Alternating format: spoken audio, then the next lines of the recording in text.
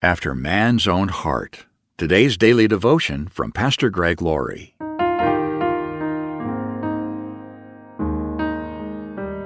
Our scripture reading today is from Galatians chapter 6, verse 7. Don't be misled. You cannot mock the justice of God. You will always harvest what you plant. Saul, the first king of Israel, had tremendous potential. He started out very well in the race of life, and if he had paced himself and played by the rules, he could have been one of the great heroes of the Bible. As we read his story, he looks like one of the good guys, but suddenly, and almost unexpectedly, he changed course.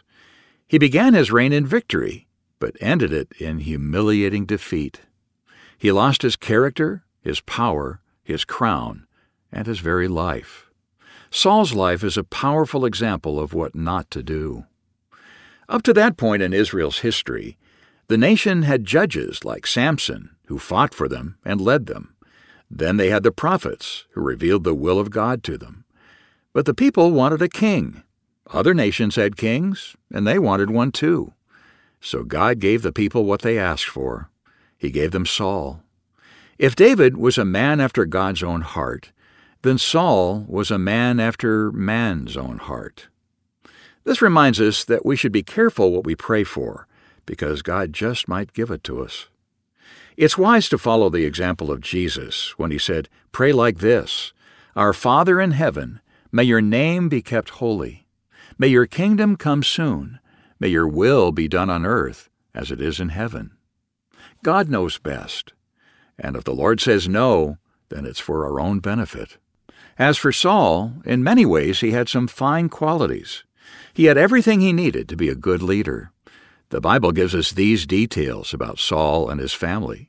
There was a wealthy, influential man named Kish from the tribe of Benjamin. His son Saul was the most handsome man in Israel, head and shoulders taller than anyone else in the land. We know that Saul came from a good family because his father Kish was well known and influential. Not only that, but the Bible says the Spirit of the Lord came upon Saul, and God gave him a new heart. Everything was going Saul's way.